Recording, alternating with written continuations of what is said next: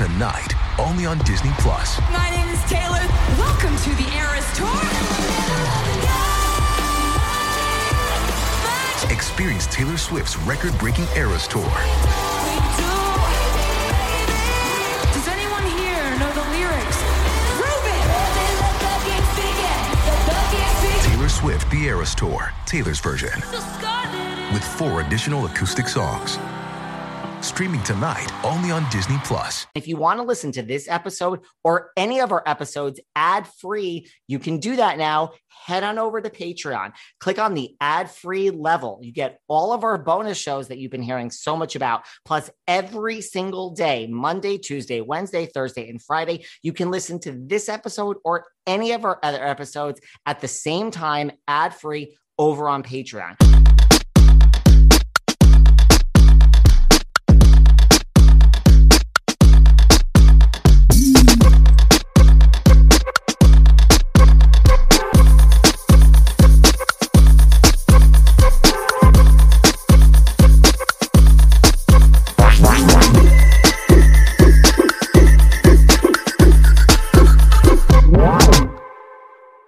Hey everyone, this is David. Welcome back behind the velvet rope. Let's just get right into it today because we are joined by the one, the only Mr. Christopher Gorham. Hi. Listen, by the way, I'm not the one and only. There are other Christopher Gorhams. There's one of them that comes up on like Google every once in a while that like runs a Goodwill like somewhere. He's like probably a much better person than I am. I was just going to say, but has he been in so many of our favorite TV shows and movies? No. I mean, no. What is going on? I see you have your coffee. It's earlier where you are, so you have an excuse. I'm in New York City, so I really shouldn't still be drinking coffee at 1 p.m. I would never shame you. I always have coffee after lunch. I'm fully supportive of that. It's like, it's just one of those days. So listen, The Lincoln Lawyer, Netflix, congrats. Yeah, thanks. It's I had a chance to watch the whole thing, and you know, sometimes when you're filming things, you just don't really know what it's going to look like and what it's going to be, and it turned out great. I'm really excited for people to see it. I mean, I am on episode 6, and the only reason I'm on episode 6 is because there are literally just not enough hours in the day. I was rushing and doing everything possible. I'm like, I gotta finish before I speak to him. Oh my God. By the way, I have to say, like, I have so much sympathy for you guys, like for, you know, who are in the business of covering like television shows. There is so much content. And, you know, in the old days, you'd like, oh, I saw the first episode because that's all there is. And now they drop all of them. And like, how in the world? I would never, ever expect you to have watched all 10 episodes. That's insanity. You know what? It's harder. Through 6 is so good. It's harder when it's reality TV. Like I happen to be a fan of the genre, and like Netflix kills it with reality TV. And so that's different because then it's like you really, you watch until like episode 6 and you're like, okay, well, I literally missed like 10 amazing, like brilliant things. You know, at least this is like a build, but episode 6, it's so, I really can't look away. I mean, when you first got this script and you were approached to play Trevor Elliott, like what was your first reaction? Well, I was really excited. The script was great. The, you know, this is the audition for this was like, there are certain auditions you get where you just want to shoot yourself in the head because it's like 12 pages of material and you get it like the day before. And they expect this perfect, you know, and it becomes this impossible Sisyphean feat. This one was 12 pages of material. And it was basically like all of his scenes from the first episode. And so you've seen it, like it's a lot of talking. It is a lot of backstory and explaining, you know, the story and this guy's story of where he was and what he was doing, because he's accused of killing his wife and her lover. And he's explaining to Mickey his truth that he did not do this and this is why. And it's just like great, like it's good stuff.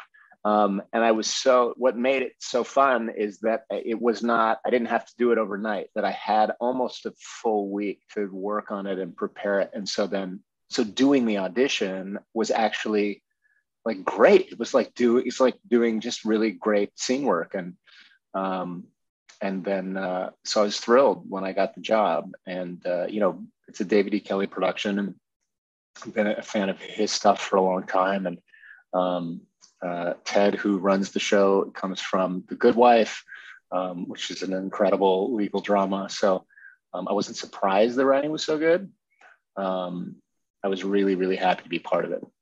I was just going to say, like, David E. Kelley, like, when you get that call, like, do you need to ask another question? I mean, we have Boston Legal, we have Ally McBeal, we have LA Law. Like, I assume that kind of speaks for itself. Well, exactly. Well, you know what it does is I think it just, there's an amount of like built up trust that like his stuff's going to be good. So, and it is. And then the show's great. As an actor, like, can you tell, like, when you go into this audition and you say, like, it wasn't the overnight, like, can you tell, like, I did pretty good, like, this looks pretty good? I feel like I have a pretty, partly because I've directed some. So, like, I feel like I'm okay at getting out of myself and really, like, looking at myself critically. And I felt really good about this audition. Now, I usually don't send it in if I don't feel really good about it. That doesn't mean I always get the part. Usually I don't, because it's just a numbers game. That's just how it works. But this one like felt really good. And then, it's part of why I was so happy that it worked out, because I knew it was a good audition, and I knew that this was a part that I could really dig into. I mean, you've played so many varied characters. What is different about Trevor Elliott for you? He is. That's an interesting question. He has such confidence in himself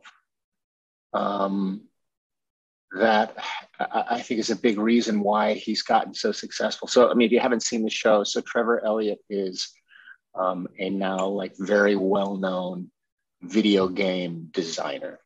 Like in my head, the person that I kind of modeled him loosely after is Neil Druckmann at Naughty Dog. Right, this is a guy who's like created, like The Last of Us is like the real video game that Naughty Dog did that I'm totally obsessed with, by the way.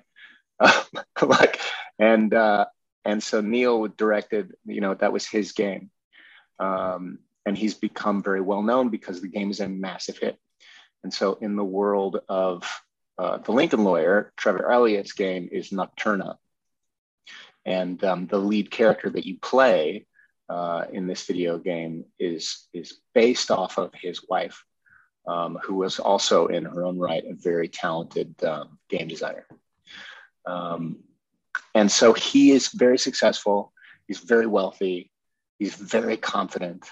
And taking that confidence and then having to break it, because he has to break open his shell, because he has he's got a tough defense mechanism. He's got tough walls up to protect himself. But he has to break that wide open to convince Mickey that he's innocent, to convince Mickey to take this case, because he needs a great lawyer.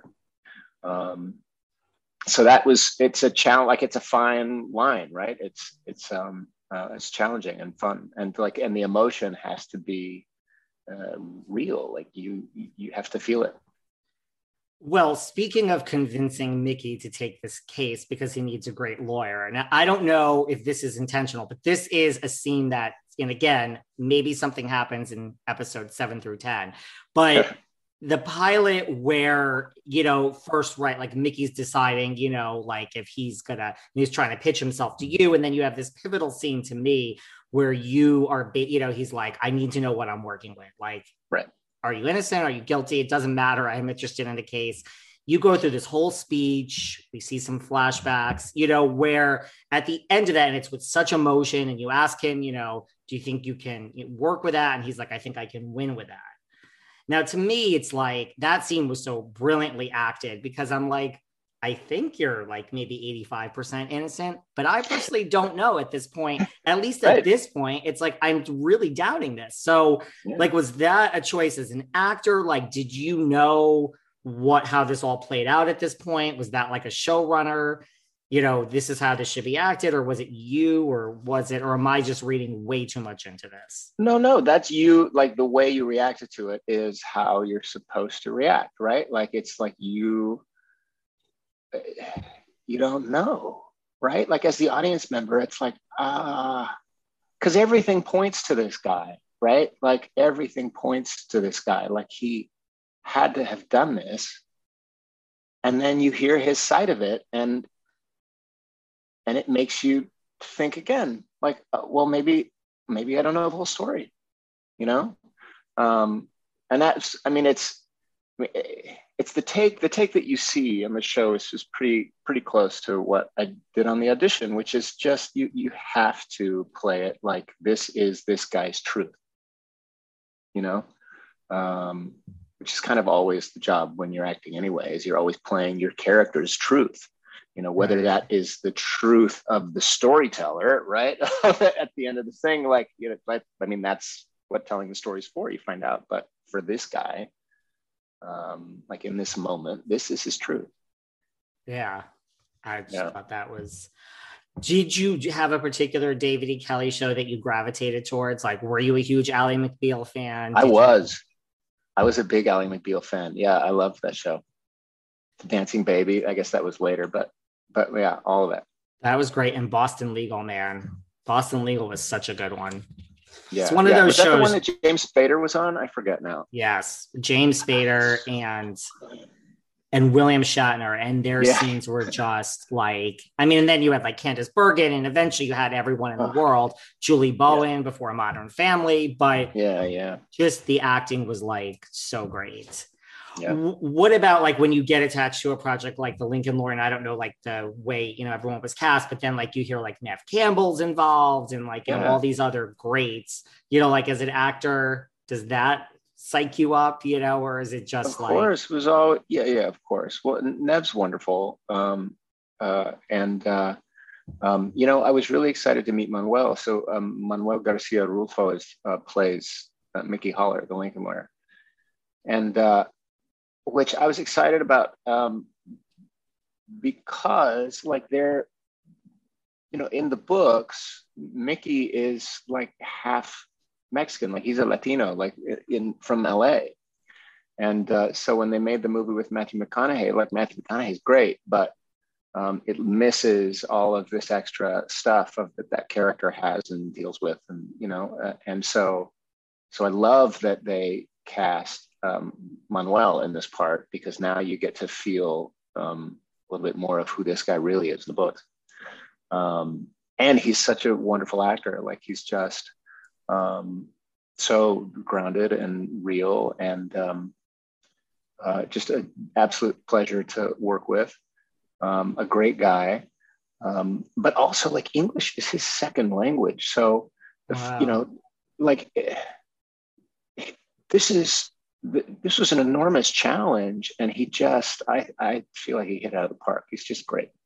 And then we had like a mini Ugly Betty reunion because Becky Newton's in the show. So it was really nice reconnecting with her, and then Jazz and Angus were great. We had a great stock of directors come through. It was all really good. Oh, and the other person is and I'm gonna forget. I'll think of it in a minute. Someone else who is in it. Well, I mean, to your point about Manuel, I mean, it does make you wonder, like with Matthew McConaughey, like not taking anything away from him, but it makes you think if this were made even, I don't know, 3 years ago, however many years, it may not have gone this way with someone like Manuel in the lead role. Yeah, I don't know, but I love that he's in it, and he does a great job. And you were trying to think of someone else that you can't think of. It's she plays the female judge, and her name is, she's so wonderful. And I remember seeing her in an Athol Fugard play when I was in college. I just can't, it's like not at the top of my head. Just gonna stop flailing around like an idiot and just look it up. Lisa Gay Hamilton. Thank you. Oh yeah. Lisa Gay Hamilton, who is so wonderful. And, you know, literally, like, she was one when I was in college. I was a theater major at UCLA, and we would go and see plays at the Mark Taper Forum at the Ahmanson. And she did this Athol Fugger play by herself at the Taper, and just blew me away. Like, it was one of those performances, you know, as a young actor, that was just like, like, if I can get into that ballpark, if I can be playing the same sport as this brilliant actor, then I will have, you know, I can die happy. So it was great. I got to meet her and tell her that. So that was really special for me anyway. Was it always acting for you, like growing up, or did you ever have visions of being something else or doing something else with your life? I mean, not when I was little. I wanted to be an actor from like fourth grade. You know, that said, I grew up in Fresno, California, so it's like 4 hours away from LA. There's like nobody there really like seriously pursues acting as a profession, you know, like at least very few. Seeking the truth never gets old. Introducing June's Journey, the free-to-play mobile game that will immerse you in a thrilling murder mystery. Join June Parker as she uncovers hidden objects and clues to solve her sister's death in a beautifully illustrated world set in the Roaring '20s. With new chapters added every week, the excitement never ends. Download June's Journey now on your Android or iOS device, or play on PC through Facebook Games. Well, staring into Zooms 5 days a week hosting this podcast really has got me very critical about every inch of my face and my hair. And really, that's why I started using Whey. Now, let me tell you about this. Whey's thick and full supplements are amazing. They're vegan. They're once-a-day supplements with zero flavor in a good way, and they support thicker, fuller, and healthier hair, something that's really important to me. They help reduce the appearance of shredding and support hair strength. Now, also something that I live and swear and die by is Whey Scalp Serum. The Scalp Serum, I've noticed, not only does it help my hair feel stronger, but it helps it look fuller. Through like a healthy, hydrated, and balanced scalp. Both of these products for me have worked wonders, and I have found them to be a great solution for promoting the appearance of thicker, fuller, and healthier hair. So now when I stare at myself all day interviewing all these guests, I'm a little happier with what I see. Grow all the way with Whey's Scalp Serum and thick and full supplements. Go to THEOUAI.com and use code VELVETROPE to get 15% off your entire purchase. That's 15% off your entire order at THEOUAI.com,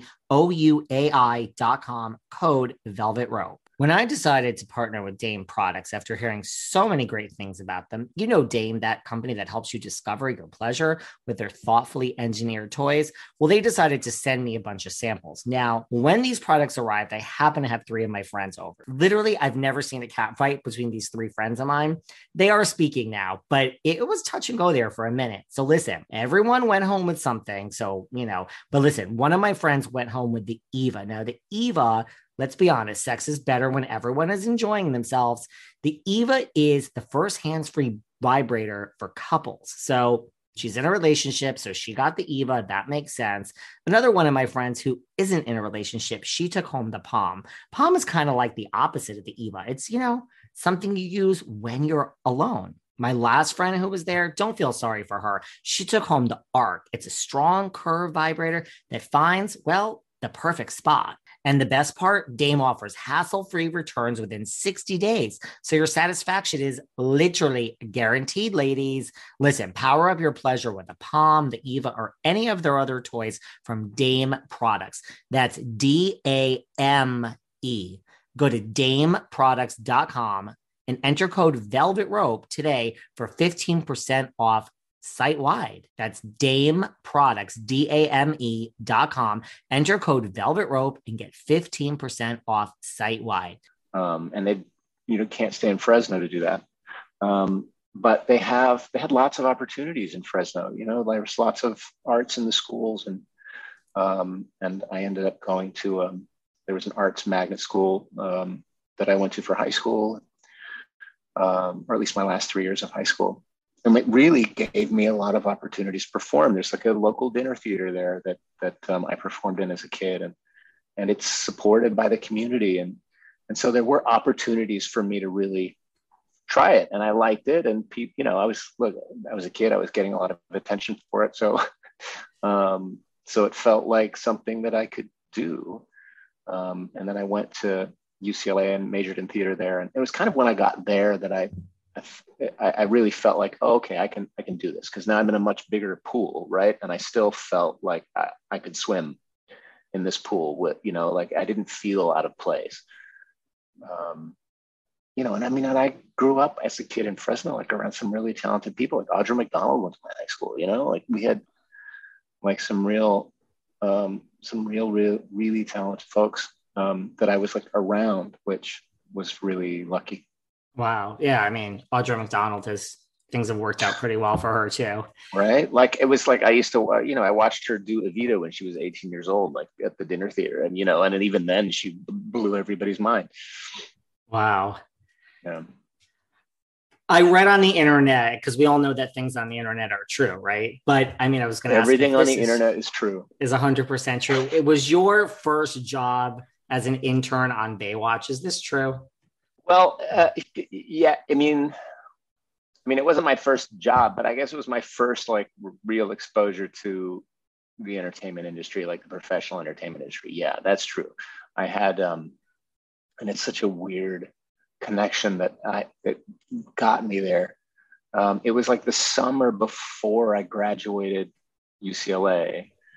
My grandfather went to medical school with the father of one of the executive producers of Baywatch. And somehow through that connection, they set me up with an internship there that summer. And so I went and spent, and like, they just made this out of whole cloth. Like there was not like an internship program at Baywatch, right? Like they were just like, oh, sure. What's his name's like, you know, dad's friend's grandkid wants to come by. All right, sure. Why don't we'll do this. And so they like each week, it was, I don't know, like a 5-week thing or a 4-week thing. And each week they just put me in a different department. And that week I'd hang out and help in that department. So they did like a week in casting and a week in, like on set. I did a week in, I don't know, I don't even remember, never costumes. But yeah, like, you know, in music and it was great. It was, you know, I had a great time. I was going to say, like, what does an internship at Baywatch entail? Like, that's what it was. It was kind of like moving around the production office and seeing how things work. They did let me audition once. And it was for like a one-line role of the swimmer in like the teaser where this, you know, some guy's in trouble out in the ocean and he gets rescued and he says, thanks, or something like that. And so I was committed. Like, first of all, I thought for sure they were just going to give me this part because like they liked me but just to make sure they knew how I was committed, I came and did my thanks audition fully in a Speedo. And then did not get the part. They hired a stuntman because, of course, that's what you would do. And then was ridiculed for showing up in a Speedo the rest of the summer. Oh my God, that's funny. Did you have any exposure to like Pam Anderson, the Hoff? Like, yeah, really? I mean, a little bit on set, a little bit. Yeah.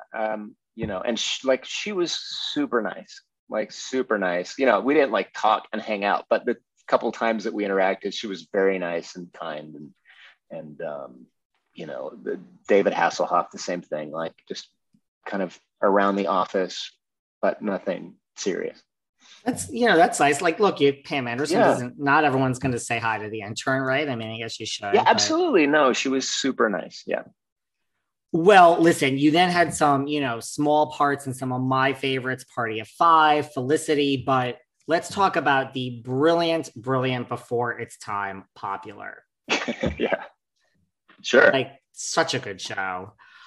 Yeah. I mean, Ryan Murphy, like, could you, you know, what was that experience like? I mean, it was Ryan Murphy before he was Ryan Murphy, so to speak. Yeah. It was great. You know, it was, at the time, it was my first series regular role in a TV show.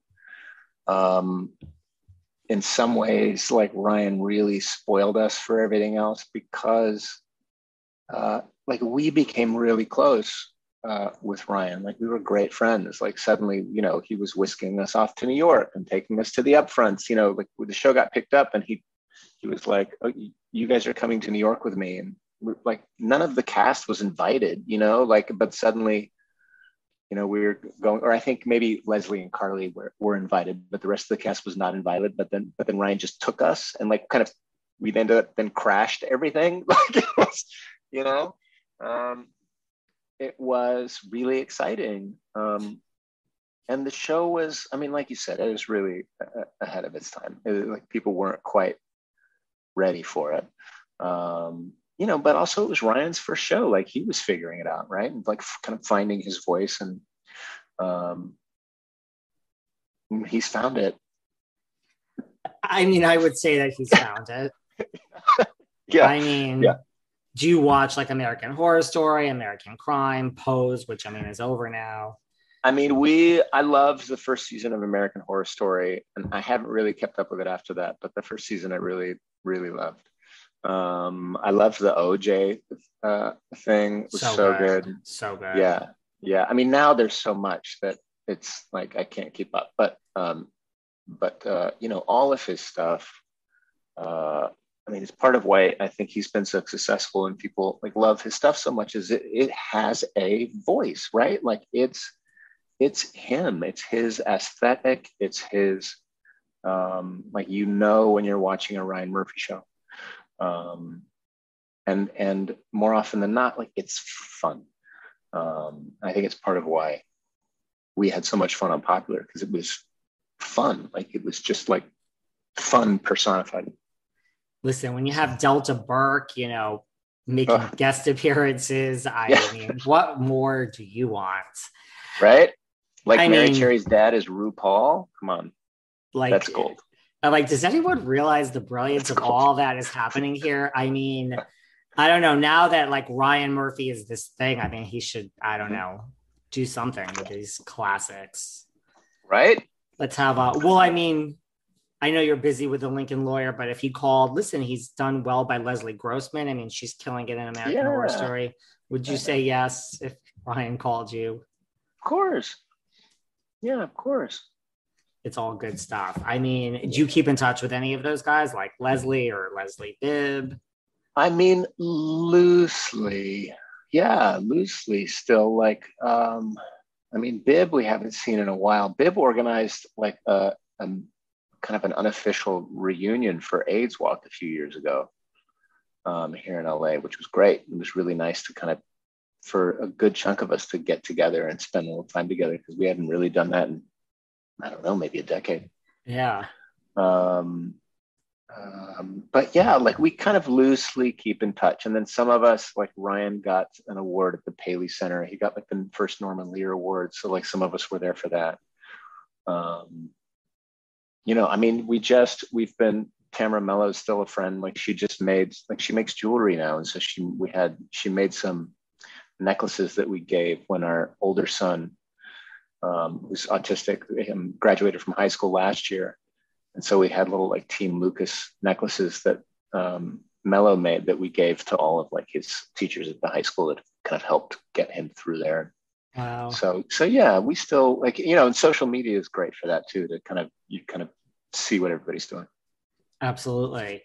Do you take it like personally as an actor? Like, look, I also watched Harper's Island, which I loved. I love Jake 2.0. Like when you are on a show, which, like, listen, TV, we never know, right? Like how it's all going to work out. So like when you're on a show like Jake 2.0 or like Harper's Island, where you're like, this has potential, this could go on for a long time, and then it doesn't, are you like, ugh? Or is it just like, look, I did my job, I was there, and now it's over, and this is the life of an actor. Like, let me move on. I mean, it's both, right? I would say in almost every instance, you get attached to these projects. I mean, you get attached to your character, you get attached to the products. The products. This is because it's early in LA at this time. Yeah. You have an excuse. And also like you make relationships, right? You're working very closely with people. So it's always painful when it ends. Sometimes it's less painful than others, depending on the show, but it's always painful. Sure. That makes sense. Yeah. Well, let's talk about, you mentioned Becky. I mean, listen, I have to say, as I was watching this, I kept episode after episode saying, can they please just have a scene of significant substance together? And I imagine every Ugly Betty fan is watching saying they just want you to have some meaty scene with Becky Newton and this Lincoln lawyer. I know we don't have meaty scenes together. However, we did shoot 2 little videos as our Ugly Betty characters that I have. Really? That I don't know what to do with. But they're little. You can send them to me. You can put them on. I mean, do you want to post them? 100%. I will post them with this episode. Are you kidding me? Okay, yeah, I'll send them to you. I don't know what to do with them, and I don't know. Literally, I was like, I don't know what to do with these now that I've made them. I mean, they're dumb and so short, but they're like cute, and it's like it is a little bit of fan service for people, for the 12 to 15 people that are like, oh, hey, they were on Ugly Betty, and they can watch these. I was like, okay, maybe the next episode. Like just maybe passing in the hallway somewhere, please, people. I mean, what was the Ugly Betty experience like? Like, do you realize like what a cult show this is for so many people, like myself included, that it's the love is there? Do you think there's anything about me which is a calm, relaxed, chilled out person by nature? I mean, do you? I'm waiting for the answer. No. And I've tried so many things to help me calm down and to help me sleep. Warm baths, candles, everything else. None of it works. The thing that has helped me more than anything is the Calm app. It's the #1 mental wellness app that gives you the tools to improve the way that you feel. So the Calm app for me helped me reduce stress and anxiety through guided meditations. They have these curated music tracks that you listen to, and they just help you like rest and recharge. And they also have imaginative sleep stories. So it's actually helped me sleep. It's just awesome. Takes the edge off, guys. Now, for listeners of the show, Calm is offering an exclusive offer of 40% off a Calm premium subscription. You go to calm.com/velvetrope. You go to calm.com/velvetrope for 40% off unlimited access to Calm's entire library. That's calm.com/velvetrope. Being is reality TV for your ears. That's right. Instead of watching it on your screen like we love to do with the Real Housewives every week, now you can listen. That's right. Being is an innovative new audio format like no other podcast you ever heard. You listen in on people's lives. That's right. This season, it's Being Trans. Meet Chloe, Jeffrey, Mariana, and Sai. Over the course of 6 episodes, you get to be a fly on the wall. And what do we love better? For their most intimate conversations and unscripted raw moments. It really is like what we do and watch on the TV. We now can listen in podcast format. It's such a genius idea, really. Listen, you'll ride alongside all of these wonderful people as they handle health, family, relationships, love lives, friendships, and of course, there's drama and everything else that comes from living life as a transgender person in Los Angeles. From Lemonada Media's Being Studios, this is an audio reality version of what we all love. This is Being Trans. Being Trans is out now wherever you get your podcasts. Yeah, it was great. It was great. I mean, I did the first 2 seasons and I literally cried when Silvio told me that I was not going to go with the show to New York. I was devastated because I was just having the best time. So yeah, I loved that show. And, my wife and Ellen and I had gotten really close with America and Ryan and Anna, like everybody on the, in the cast. And Vanessa Williams was like seriously obsessed with me. Like she had such a huge crush on me, David. It was embarrassing. Well, as you shake your head, I was going to say, I know you met your wife on this, but I mean, couldn't you have, maybe before that? It's Vanessa Williams. Come on now. I mean, I listen, I know it's just, I mean, the reason nothing happened between Vanessa and myself is really just because Vanessa and myself have so much love and respect for my wife. Of You know? course. Of course. I just didn't want to do that to her. And frankly, to Vanessa's credit, neither did she. It's not something we ever talked about, but like you can see that kind of thing in a person's eyes, you know?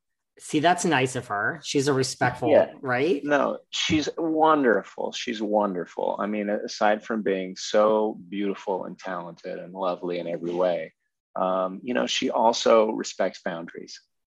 Listen, I always knew that Vanessa Williams was a class act. Yes. Yes. Did you learn anything like from Vanessa? I mean, America, I know you had most of your scenes with America. Like, did you learn anything from them or just on that show in general?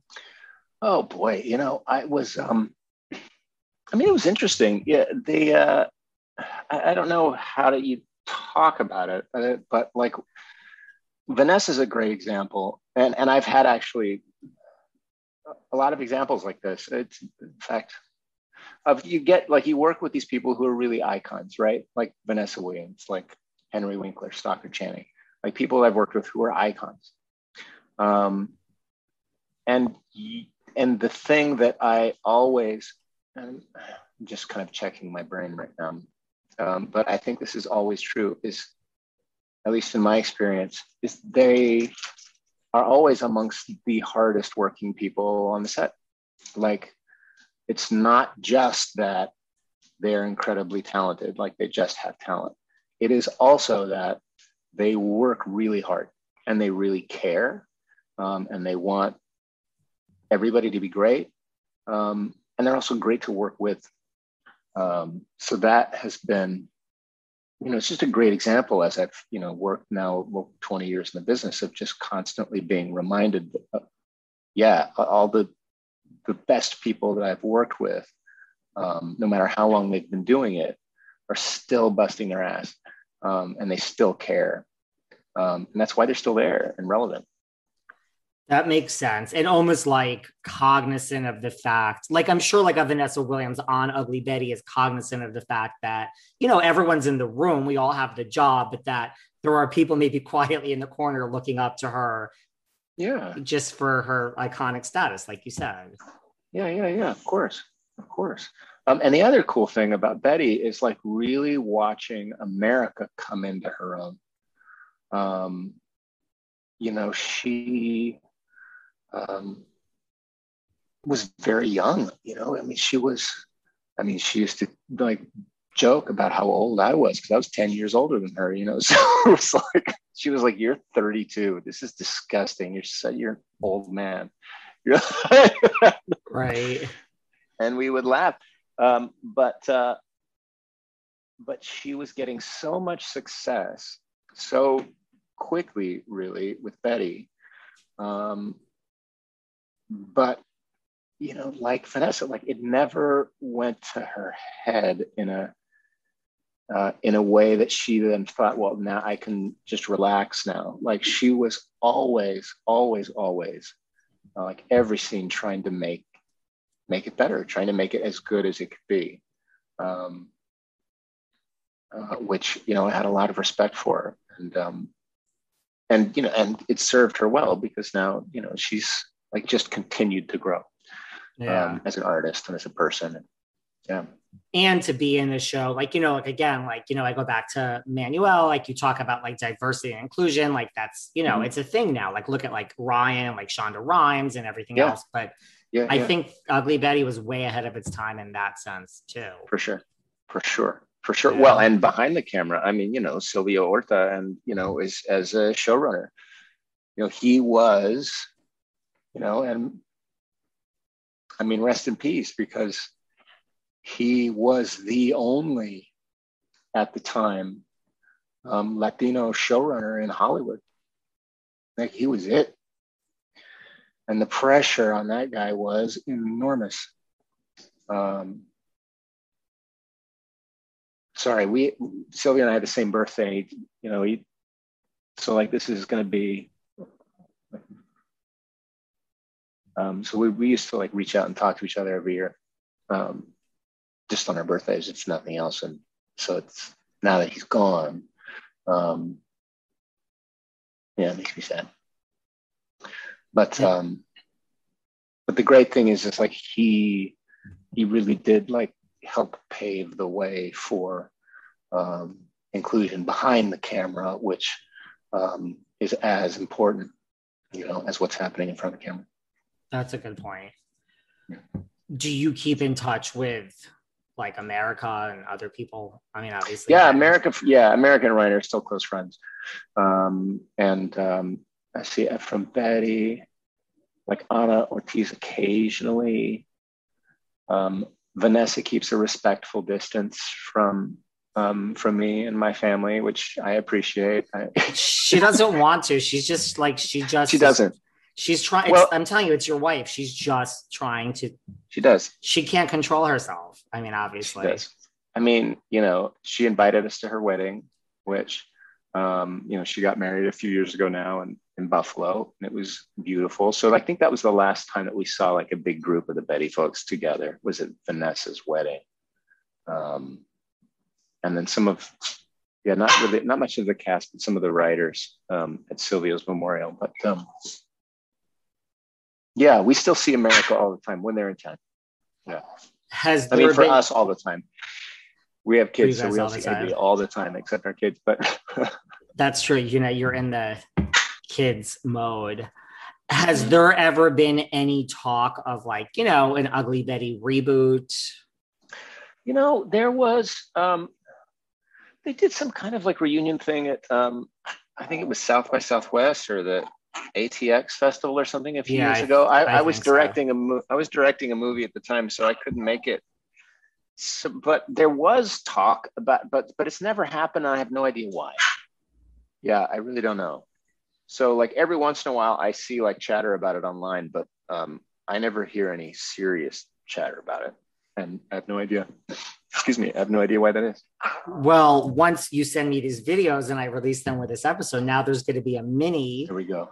It'll be like, what about? Do you think that they could do it, and would you do it, without like Silvio? Like, could you now do it now that he's gone? I mean, yes.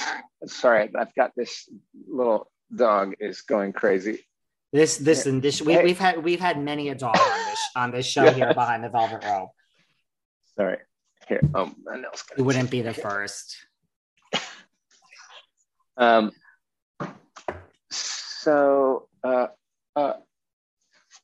I mean, under the right circumstances, sure. But honestly, like if there was some kind of reboot or thing, I don't know that I would be in it. Like, other than, I don't know that Henry would be around still, just character wise. I don't know if it would make sense, but I would love to be a part of it if they did something, of course.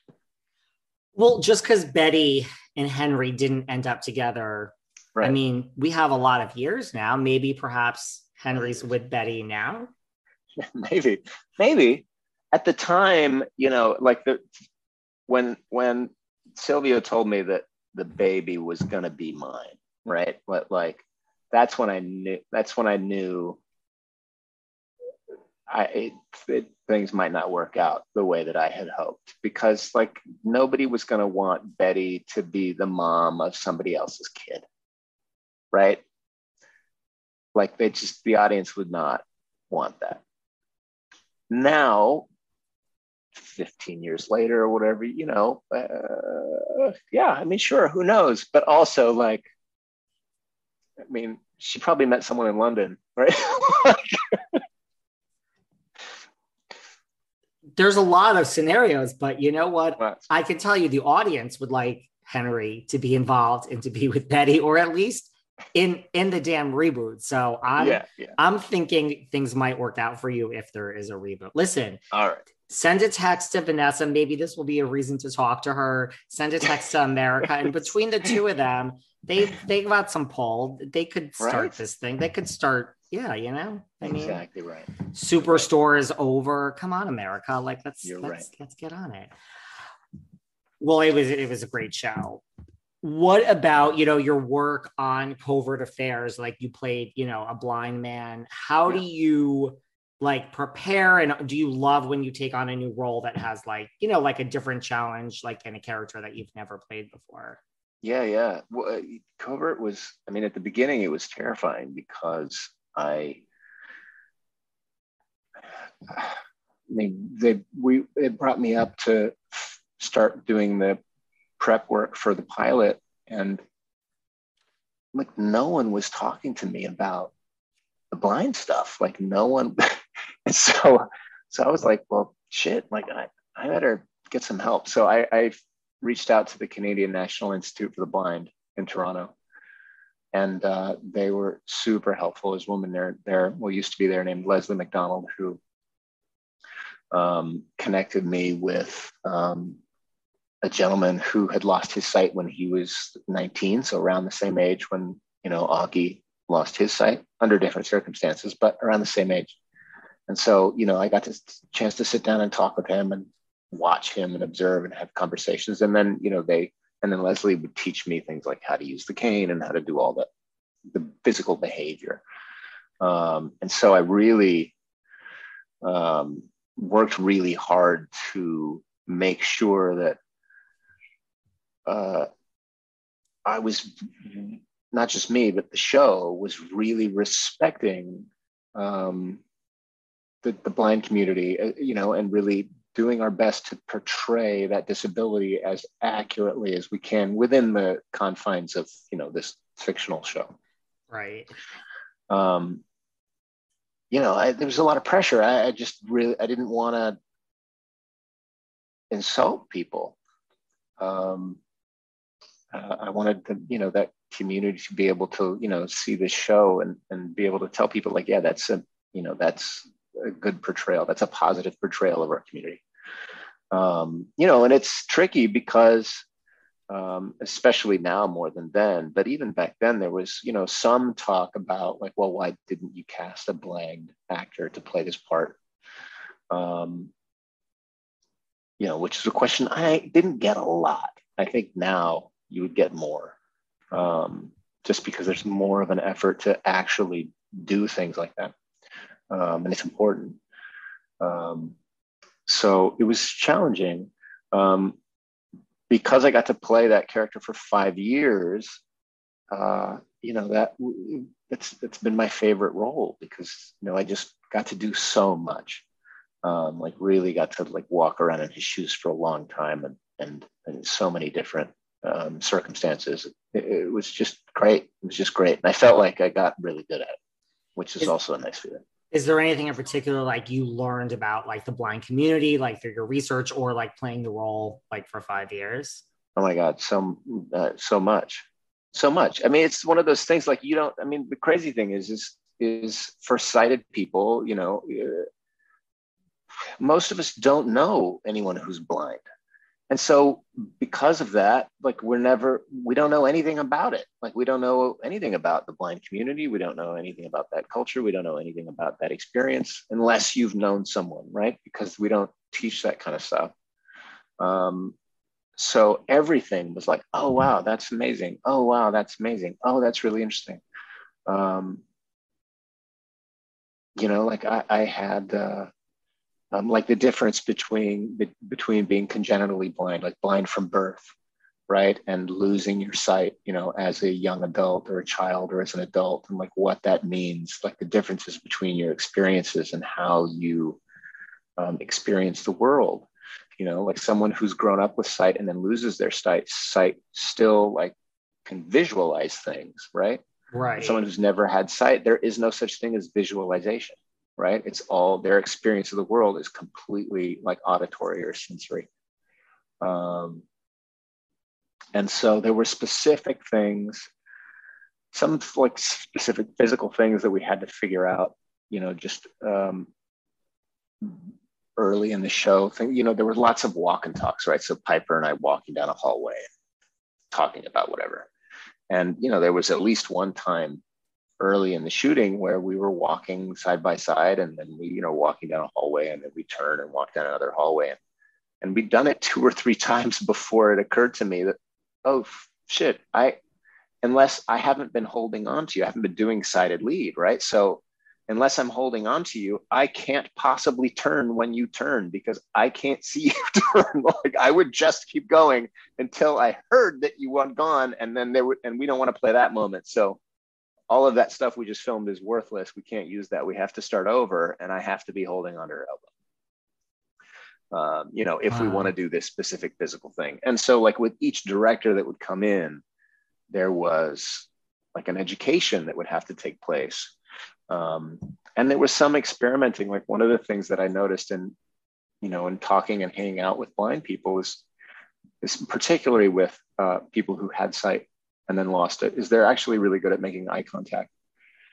And so we had to make the choice to make Augie not good at eye contact, not because he wouldn't be, but because it's confusing to the TV audience, right?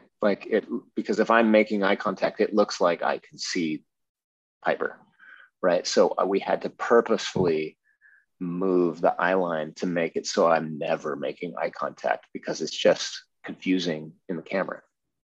So that's like one of those things. It's like, okay, that's not accurate, but it's necessary for the storytelling. Interesting. Huh. Yeah. Is it, you talked about like Vanessa Williams, like America, like, is it different for you? Like now you're number 1 or number 2 on the call sheet for that show. Like, is that like a different experience? Like, is it true what they say? Like, do you feel pressure? Like, oh, I'm setting the tone for all these other actors on the show, or no, you're just like, let me do my job, people. Like I was number 1 on the call sheet for Jake. And on Covert, I was number 2. And so especially that first season, I think I tried to be helpful to Piper, who'd never done a TV show before, right? And just kind of like letting her know kind of how things might work, and like letting her know that just being there kind of as a support in that, first part of that first season. I mean, she's such a pro, like, and didn't really need a lot of advice. But I could definitely, I was very empathetic, to that experience, because I'd been through a version of that. And I know, and there is pressure when the show is premiering, and especially, when you're the face on the poster, there's a pressure that, that you want it to succeed and you want it to do well. And you're afraid, like, well, if it doesn't do well, what's that say about me, right? Is that a judgment on me? Right. Which of course, like, it's not really like that, that's the thing is, making television, making movies, they're massive community building exercises, like no matter whose face is on the poster, like if it's not that one person's fault if the movie isn't good or the TV show isn't good. It's not even necessarily that person's fault if the performance in an episode isn't good, because, as Catholic, we're not in charge of how things are filmed. We're not in charge of how things are edited together. Like there certainly have been episodes of things where I felt great on the day about how it turns out. And then I see the episode and I just want to bury my head in the sand because, they didn't use any of the takes that I thought, that I was really proud of. You're like, wait a second. And, sometimes TV shows are great and they just don't succeed. Yeah. Such as that other phenomenal Netflix show that you were in, Insatiable. Yes. Sure. Which, by the way, like went 2 seasons. So yes. Some success. Yes. Some success. And like, I mean, right. Like TV is different these days. And I mean, listen, yeah. I think it was a great success. I just wanted it to go on for like, many years to come. What was it like being on that show? I mean, that was a departure. I mean, maybe a little Ugly Betty-ish, but certainly way more over the top. Yeah. It reminded me of Popular too. Yes. A lot in tone. I mean, without the murder. It was like Popular meets Dexter. Yeah. It's that, I mean, that's one where I had no idea what I was signing up for. Like zero idea. I mean, the pilot, I mean, you look at that pilot and it's like quirky and it's, you know, fun and it's colorful and it's silly and, you know, all of those things. But like never in my wildest dreams when I agreed to do that pilot did I imagine that I would end up in that bathroom, you know, ripping off Dallas's toupee and then making out. It was like, what is happening? Cool. All right, let's go. And by the way, like in the pilot script that I read, Bob Barnard never took his shirt off. Like that was not a thing. Like that was a rewrite that happened like while I was like in the air flying down to Atlanta. I got a new script. I was like, oh, great. Well, awesome. I guess I'm going to be living in the gym and not eating for the next 6 weeks.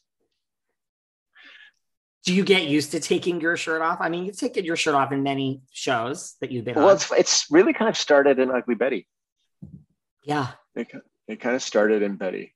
And then, it was funny because I guess it even started like it, because I took my shirt off in Jake.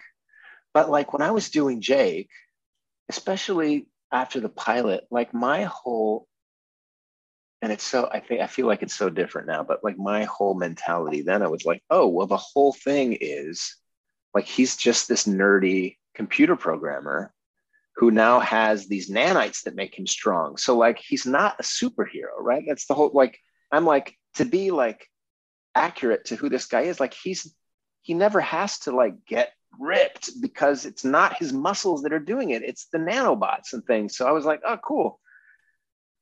Until like the first time I had to take my shirt off on the show. And I was like, well, I don't know if it's right for the character or not, but but I think I need to go to the gym. So you're like, for everyone who's watching this, I think I'm just going to go to the gym today. Yeah. Well, and also like there was so much like stunt work that just physically I was getting hurt. And like, I was like, okay, I need to get stronger. And so, so then when they gave me the heads up that I was going to be in my underwear at Betty, like I really like cracked down because and also like I thought it would be really like funny. I was like, this is like hilarious if this guy takes his shirt off and he's this ripped guy underneath there and nobody knows. That's funny. And it was shocking to even the producers of Betty who like the next day like came down and were like, okay, who was that? Like, how did you like who? They thought it was like some kind of camera trick. They were like, whose body was that? Like, thanks guys. They're like, wait a second, we've been working with you. They're like, wait, let us maybe write a few more shirtless scenes for Henry. Totally. Here. And then suddenly America's eating ice cream off of my stomach. And then now you just get cast over and over for this. You know, there you go. When did you find out, like, an Insatiable, like, wait a second, this character is taking a turn and is now going to, you know, be making out with your nemesis? And yeah, it was kind of when we got picked up by Netflix. So we shot the pilot, and like I think Lauren told me while we were shooting the pilot, she was like, "You're in love with Bob," and I don't know that I believed her. I was like, okay, like, sure, whatever, great, cool. And so when we got picked up and actually started making the shows, and she was like, "No, you're in love with Bob." I was like, copy that. Okay, great. And, you know, it's like, okay, well, at least that explains the shirt thing every episode, right? It's like, all right, well, at least now there's a reason. right. You know, it's like this guy's he's a peacock, like he's showing off, he's trying to seduce this guy. And it's hilarious. And that's the thing too. It was like, oh, that's funny. Like, yeah, great. That's hilarious. I'm on board. And like, there's an emotional, there's an emotional core to it that you can hold on to, which is good. And then pays off, like in such, you know, those scenes are beautiful. Yeah. What was it like working with Alyssa Milano? It was great. We've worked together before. We did a little movie called My Girlfriend's Boyfriend 5 or 10 years before Insatiable. And so it was a nice reunion. We get along great. Yeah. And she's like, again, one of these people who's a total pro. Like she works, she shows up, she's prepared, she delivers. Yeah, great. what about, I know you've done some directing of like films and, you know, also in Covert Affairs, like is directing something you want to do more of? Yeah. It's great. I love it, actually. It's, I still love performing, but the one frustration, like having been a performer for so long now is I really love being involved in everything. And so it's the nice thing about directing is just you are involved in all of the creative decisions, and that I enjoy. It's fully encompassing. Is there a part, you know, because like you say, like sometimes you have a great audition, you get close, you don't get the part. Like, is there a part that you almost got or you were heavily in the mix for where we could say like, oh my God, that's so-and-so, you know? Like I've heard Leslie Grossman say that she was like heavily in the mix to be Julie Bowen's role in Claire Dunphy in Modern I Family. believe that. Yeah, I totally believe that. And then you're like, okay, you know, like not taking anything away from the person that got the role because it turned out great, but you're like, holy shit, like, wow, that would have been great. Like, or just different. Yeah, it's like, oh, that would have been different. Yeah, it would have been. Anything like that where you've just been heavily in the mix or in the mix? I mean, yeah, but it's not going to mean anything to you. Like there was a pilot this year that I was heavily in the mix for, that I ended up losing out on.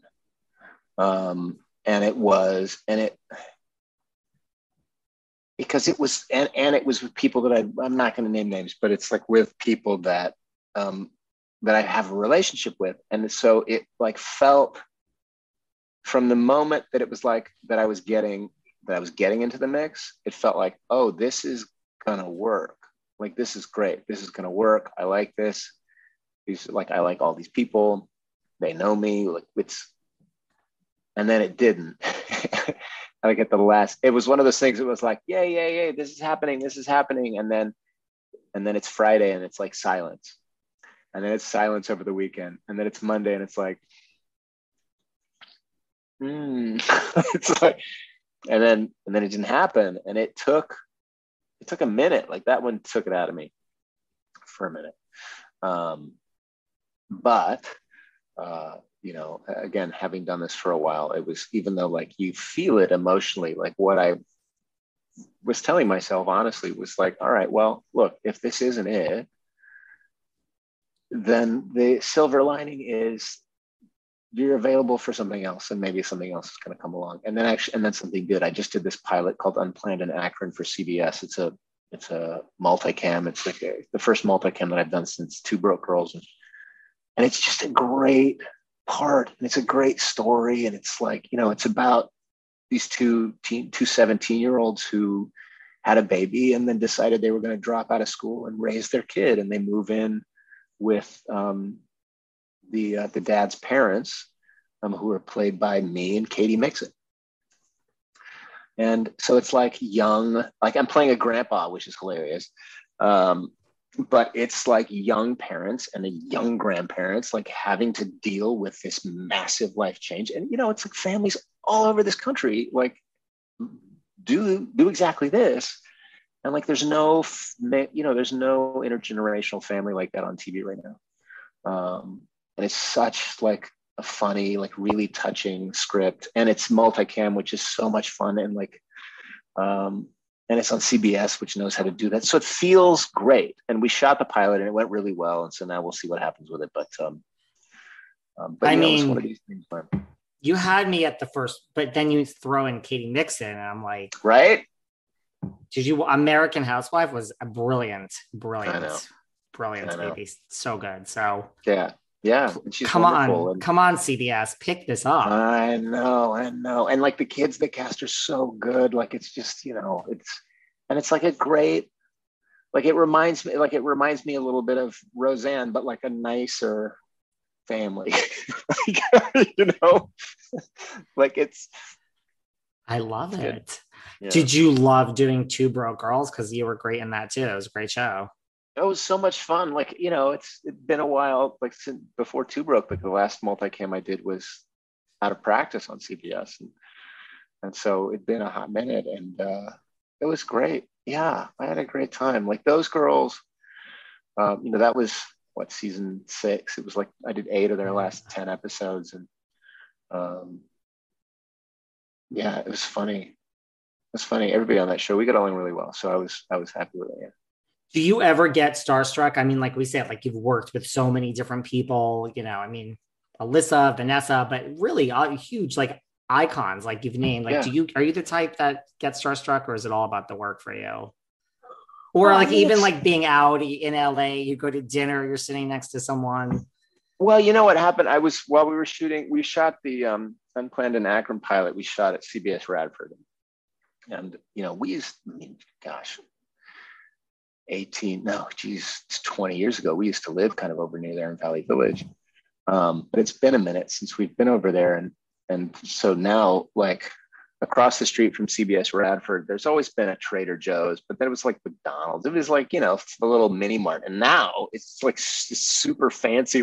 Like, there's instead of McDonald's, you've got like Blue Bottle coffee and, all the fancy stuff. So on the way into work, I stopped and got myself a fancy coffee, but on my way in, there's Sacha Baron Cohen sitting out having coffee, like outside. Just was like, oh, right. I'm in, like, this is LA. Like, that's right. I'm walking by Sacha Baron Cohen to get my coffee and then going across the street to CBS Radford to make a TV show. It's normal. It's fine. It's no big deal. You're like, just in case, So weird. 2 things. Now, not that I'm trying to like snoop around behind you, but I have to say, is this a Prince? Is this a Prince album that I see in your background? Yes. Yeah, that's Annelle's. All of these, just about everything cool that you might notice about where I live or what I'm wearing probably comes from my wife. So those are Annelle's records. Yeah. Well, you tell her she has great taste in music. If we're starting with Prince, yes, I those are the 2 things I noticed. I noticed the pictures of the 2 of you the whole time, but literally in the past 1 second, I'm like, wait a second, before we go, do I see Prince in your background? Yeah, yep. Tell your wife she has great taste in music. She does. I will tell her you said that. She will be tickled, but yeah. And she knows it, by the way. Like, she's not shy about her great taste in music. I mean, like, the pictures I noticed, but I was like, wait, do I see Prince right there? What do you want people to take away from Trevor Elliott, like, as they watch The Lincoln Lawyer? Again, brilliant season. I'm on episode 6, but like, what do you want people to kind of get from this character? Well, I want people to have the experience that you've been having. So that made me really happy, which is like, I want you to not know, right? Like, I want you to not know, because if you don't, because that way it just makes the story so much more fun, right? Like I want you to question and not know and question what you think you know. So that you can go on this journey, because it's a good story.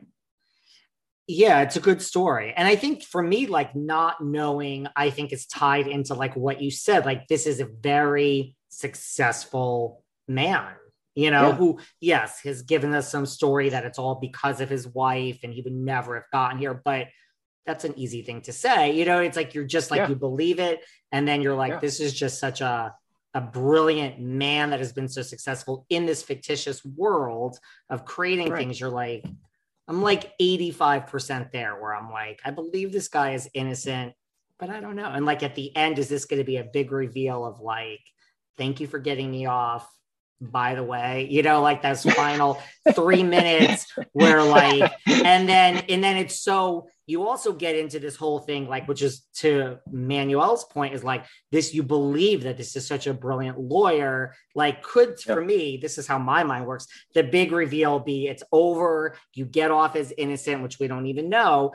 And yet you're going to reveal maybe to him, by the way, I'm guilty. And maybe he's going to reveal, obviously you're guilty. Like, it's like, I'm so like, this is where my mind goes. It's like the joke's going to actually be on you, because like, he's known this all along. Like, I don't know. This is so that's the great thing of the experience of the show, is like, you just don't know. Yes. Yeah. See? So it's like, that's the fun. That's the adventure, right?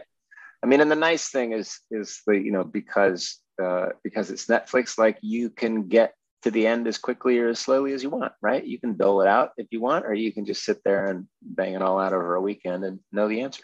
Or you could take 10 weeks and just do one a week, you know? Yeah. Anything else you want to cover that I didn't bring up? I appreciate your time. I like to give people a chance at the end to talk about anything at all that you'd like, you know? No, I think we covered we hit all the bullet points. And really the important thing right now is the Lincoln Lawyer. I just, hope people will watch it and enjoy it. That's it right now. And then, we'll see about, frankly, by the time the Lincoln Lawyer premieres, we might know about Unplanned and Akron. So, wow. We'll see. Triple fingers crossed. It's great. Everyone needs to watch it. Listen, it's David E. Kelly, you, Nev, Becky Newton, Ugly Betty reunion. Yeah. Oh, and I'll send you those videos.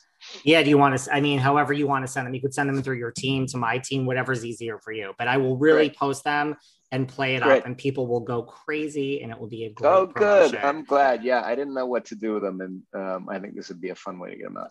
I will gladly take them, but I really am enjoying this show. So I appreciate your time. Where could everyone follow you on Instagram that doesn't already do so? Yeah. On Instagram, I'm just at Chris Gorham. Same on Twitter. My Facebook, I think, is Real Chris Gorham Fan. Actually, I'm not even sure that's true. I think that's right. And then I have a website my website is just realchrisgorham.com or realchristophergorham.com, either or. I love it. Well, listen, thank you for your time and taking this hour with me and taking a trip down memory lane to all these other shows. Yeah. Congrats on the Lincoln Lawyer again. Thanks, David. Appreciate it. I enjoyed speaking. Take care. All right. Thanks, man. Bye. Bye. Thanks for listening to yet another episode of Behind the Velvet Rope. Because without you listeners, I would just be a crazy person with voices in my head. And if you like what you hear, subscribe on Apple Podcasts under Behind the Velvet Rope. And when you're done subscribing, feel free to leave a 5-star write-up review because the write-up reviews actually count. We read each and every one of them. We post the best ones, and the reviews really help our shows keep going. And we really appreciate everything you guys say, especially the positive ones. And if you want to find us online, we're at Behind Velvet Rope on Instagram. We are at David Yontef on Instagram. We're Behind the Velvet Rope on Apple Podcasts. Or head on over to Patreon, because you know what? There are just some things we can't talk about here. So for our bonus episodes, go to Patreon and type in Behind the Velvet Rope. And if you still aren't sick of me and you want more David, go to Cameo and book me on Cameo. And you can ask me anything there. I'll answer whatever you want. And I have a bargain basement price of $10. Thank you guys. See you soon.